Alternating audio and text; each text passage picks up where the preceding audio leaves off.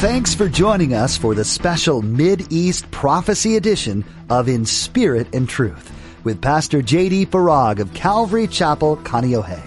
Pastor J.D. shares the Mid-East Prophecy update from an Arab perspective as he connects the dots of current events geopolitically with last days prophecies biblically.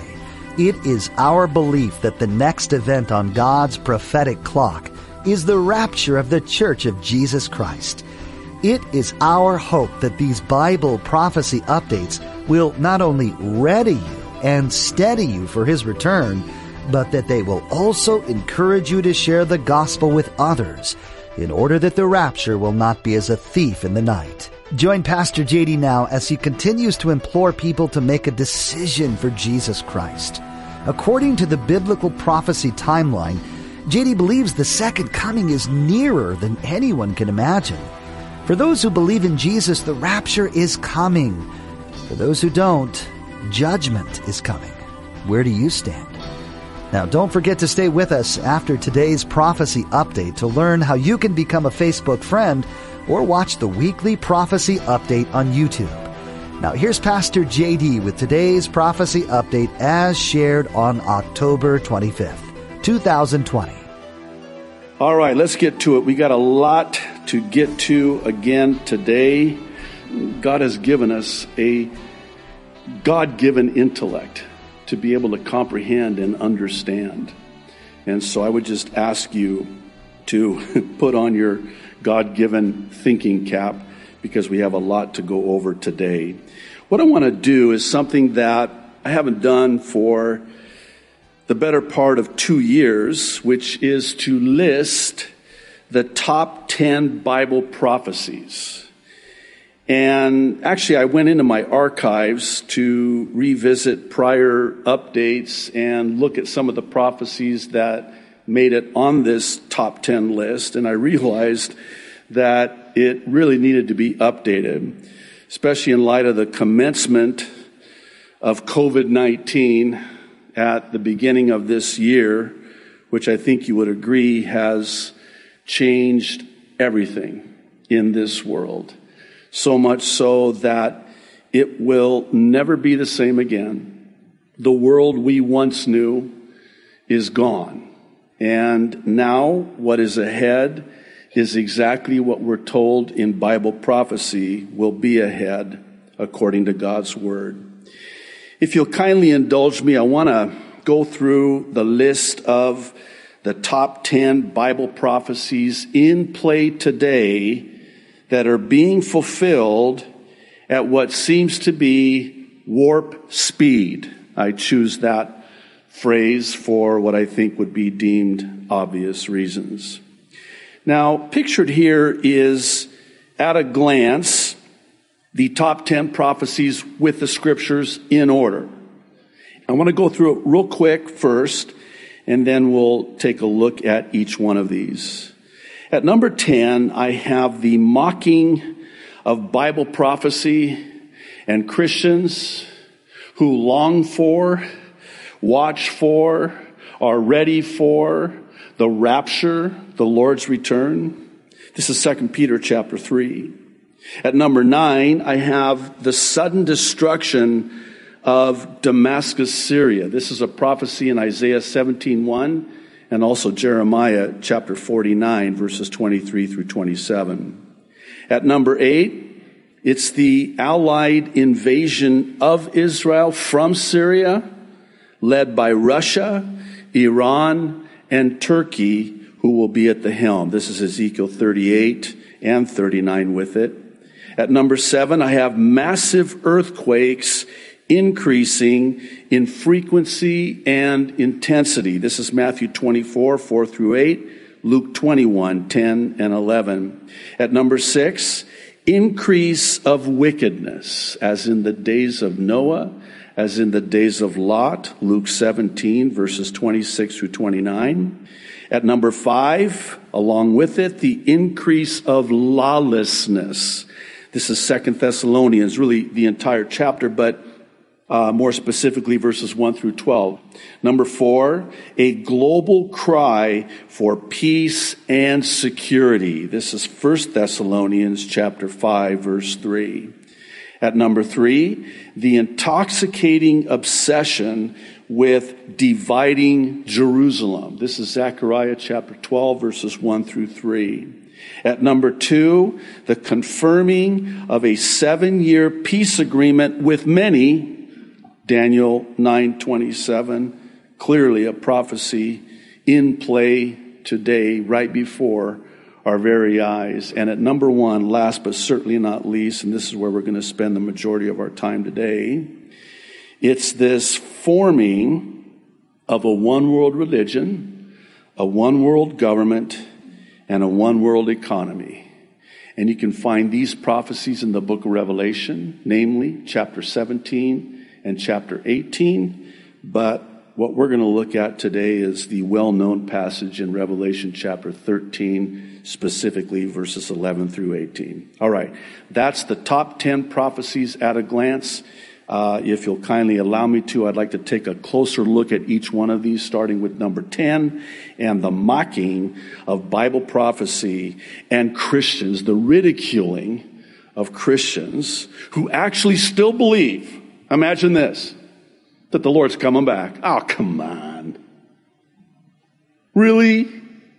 My great-great-great-great-great-great-grandfather's grandfather's dog thought the Lord was going to come back in their lifetime, and still he hasn't come. That's basically a very loose paraphrase of what the Apostle Peter says in his second epistle. Let me read verses 3 and 4 of chapter 3.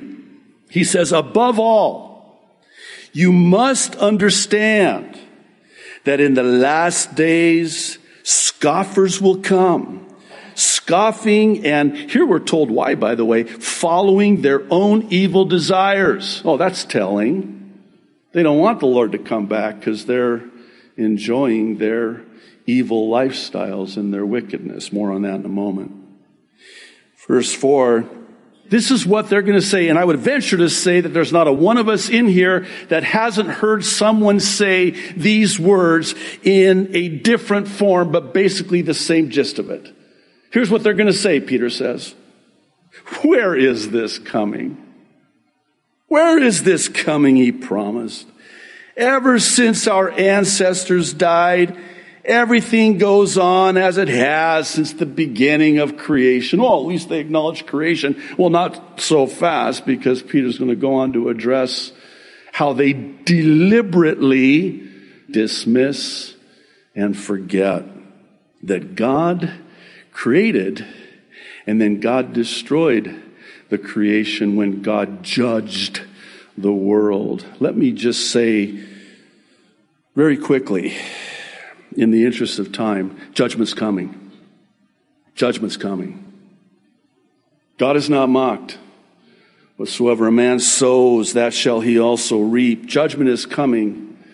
But you know what's coming for the believer? Jesus is coming.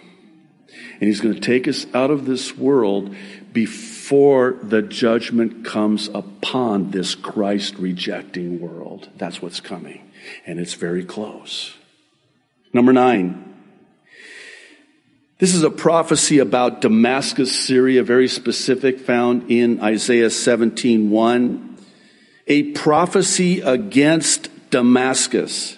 See, Damascus will no longer be a city, but will become a heap of ruins. Over the last several years, particularly the last, I want to say probably 2 to 3 years, we've focused on this specific prophecy and its relationship to the next prophecy on our list, which is the Magog invasion of Israel in Ezekiel 38, because this allied advance and invasion of nations comes from Syria.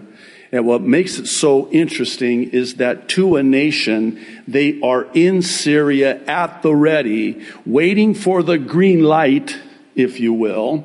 And what's really interesting about that green light, it's God who puts the green light up with the hook in their jaw to bring them against his people. and then they will be dealt a devastating defeat. And then when they are defeated, God declares, I did it this way, at this time, for this reason, so that they will know that I am the Lord, their God. That's Ezekiel 38. Let me just real quick read verses 1 through 6, and then I also want to read verse 13, because that is a detail in this already detailed prophecy that speaks to exactly what we saw on our news feeds this last week. So, the word of the Lord came to me, verse 1, Son of man, set your face against Gog of the land of Magog, the chief prince of Meshach and Tubal. Prophesy against him and say, this is what the sovereign Lord says. I am against you, Gog, chief prince of Meshach and Tubal. I will turn you around, put hooks in your jaws, and bring you out with your whole army, your horses, your horsemen fully armed, and a great horde with large and small shields, all of them brandishing their swords. Verse 5, now we have the list of nations that will be a part of this alliance of nations, and they're listed by their ancient names. First on the list, verse 5, Persia, Iran, Cush, and Put will be with them, all with shields and helmets. Also Gomer with all its troops, and Bet Togarma from the far north with all its troops, the many nations with you. And then verse 13 gets very interesting, because we're told that Sheba and Dedan and the merchants of Tarshish and all her villages will say to you, have you come to take plunder? Have you gathered your hoards to loot, to carry off silver and gold, to take away livestock and goods, and to seize much plunder? In other words, Sheba and Dedan and Tarshish and the young merchants are all going to just question this invasion. They're not going to be a part of this invasion. And the question is very clear. Are you coming to take what Israel has, the prosperity that Israel has? Is Israel prosperous today? You better believe it. And that is the purpose of this invasion, is to take from Israel this loot, this plunder. And Sheba and Dedan and others with her are going to protest and question it. Do you know who Sheba and Dedan is? Saudi Arabia, that area that we know today as Bahrain, the United Arab Emirates, et al. Does that sound familiar? Just this last week, the announcement of Sudan, which is kind of puzzling. Some have suggested that actually Sudan is a part of this alliance of nations that invades Israel. But all of those Arab nations in that area are all now coming and to the table, as it were, and they are normalizing relations with Israel, exactly as the prophet stated some 2,500 plus years ago. And it's happening right now. Again, this ties into what we're going to see here in a moment. At number 7, I have massive earthquakes increasing in frequency and intensity. I've been following this particular prophecy for the better part of 30 years, actually. I gave my life to the Lord 38 years ago, and this prophecy in Matthew 24 has always intrigued me. It's on the heels of a question that Jesus is asked by the disciples concerning the end of the age and his coming. What are going to be the signs? And so Jesus answers their question, and in verse 4 he says, watch out. First one out of the chute. Listen. Watch out that no one deceives you. For many will come in my name, claiming I am the Messiah, and will deceive many. Let me just parenthetically say that one of the markers of the last days will be deception. The Apostle Paul echoes the words of the Savior, the words of warning concerning deception. Now, verse 6, he says, you will hear of wars and rumors of wars, better understood as threats of wars, along with the wars. But see to it that you are not alarmed. Such things must happen, but the end is still to come. This is just the beginning of the end. And then he says this, verse 7. Nation will rise against nation and kingdom against kingdom. Very interesting. We see this on our televisions and news feeds today, and I'll explain why I say that. The original word in the original language of the New Testament Greek for nation is ethnos, where we get our English word for ethnic or ethnicity. You know what Jesus is saying? That race will rise up against race, ethnicity against ethnicity, kingdom against kingdom. And then he says, there will be famines and earthquakes in various places. And then verse 8, he says, all these are the beginning of birth pains. In other words, he takes this list that I just read, and he says, all of them are going to be like birth pains. What do we know to be true about birth pains? They come in greater frequency and greater intensity. So then wouldn't it stand to reason that we should be able to go back, not very far, but we should be able to see an increase of intense earthquakes like labor pains? Yes. Pictured here is such a chart. It's generated by One Path Publishing. It was in the documentary by Ingenuity Films called The Coming Convergence. I highly recommend it. And it's a chart compiled from the USGS sensor data, and it shows earthquakes with a magnitude 6.3 and greater. Notice, from 1920 to the present, the increase.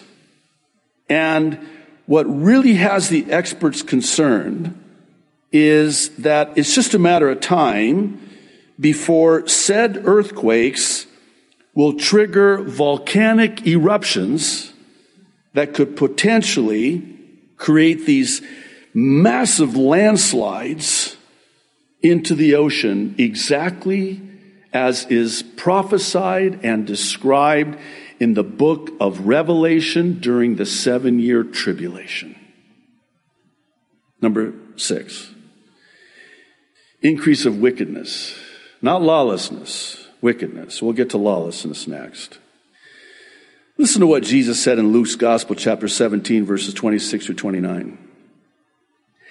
Just as it was in the days of Noah, what was it like in the days of Noah? Genesis 6, encourage you to read it. Particularly verse 5, where we're told that they were so wicked, get this, they were so wicked that they would invent new ways of being wicked. They would wake up in the morning and think, hey, what wickedness could we do today? That's how wicked they were. They only always continually had evil thoughts and inventions and actions. They were so evil. So, Jesus is saying, so also will it be in the days of the Son of Man. They're going to be that evil, that wicked. And then he says people were eating, drinking, marrying, being given in marriage up to the day Noah entered the ark. Then the flood came and destroyed them all. It was the same in the days of Lot. Need I remind you what it was like in Sodom and Gomorrah? It's pretty graphic. I would venture to say that the account of what took place with Lot in Sodom and Gomorrah is, as we say it, too much information, TMI. I really didn't want to know that about when the angels came to get Lot out. What Lot did What the people there in the city tried to do, I don't want to know that. No, you need to know that. Why? Because that's what it is today. I tell you, it's getting worse. Maybe I don't need to tell you that. You know, I heard they added a couple letters to LGBTQ. Oh, you heard this too. I wonder how many letters they had in Lot's day. It was the same in the days of Lot. People were eating and drinking, partying, buying and selling, business as usual, planting and building. But the day Lot left Sodom, fire and sulfur rained down from heaven and destroyed them all. You know what Jesus is saying? That's what's going to happen now, because it's like the days of Lot. It's like the days of Noah. And by the way, this is a type of the pre-tribulation rapture, because before even one single fire or brimstone came down, Lot was taken out. In fact, that was the rush. In fact, there's a detail in the narrative. It's very interesting, because Lot hesitated. So did his wife. We know what happened to her. I don't mean to sound, humorous about it. It's kind of sad, actually. But even Lot hesitated. And we're told that the angel of the Lord grabbed them by the hands and took them out by force to get them out. Because the judgment was coming. The fire and the brimstone was coming down, but it could not come down until Lot was taken out. That's the pre-tribulation rapture. Lot is a type of the church taken out before the judgment comes down. Number 5, increase of lawlessness. I don't think it's possible to overstate the prevalence today of lawlessness. 2 Thessalonians chapter 2, really the entire chapter, but I'll read verses 7 through 10. For the secret power of lawlessness is already at work, but the one who now holds it back will continue to do so till he is taken out of the way. And then the lawless one will be revealed. That's the Antichrist, whom the Lord Jesus will overthrow with the breath of his mouth and destroy by the splendor of his coming. The coming of the lawless one will be in accordance with how Satan works. He will use all sorts of displays of power through signs and wonders that serve, interesting, the lie. Not a lie, the lie. And all the ways that wickedness deceives those who are perishing. They perish because they refused to love the truth and so be saved. Who's the truth? Jesus the Christ, the way, the truth, and the life. Number 4, I need to keep moving here. A global cry, almost an insatiable quest for peace and security. The end of the world is going to happen, and it might be closer than we think. There's much happening in the world around us that ties into the predictions made in the Bible. With the number of events occurring, though, it can be difficult to keep up with it all. Pastor J.D. Farag has taken it upon himself to help us out with that. Each week, Pastor J.D. takes an in-depth look at what Scripture has to say about the end times and then pairs them with the current events of the week. These Mid-East Prophecy updates are available for free to you through our website, inspiritandtruthradio.com. You'll find them as well on our YouTube channel, and we update them each week to give you the latest information.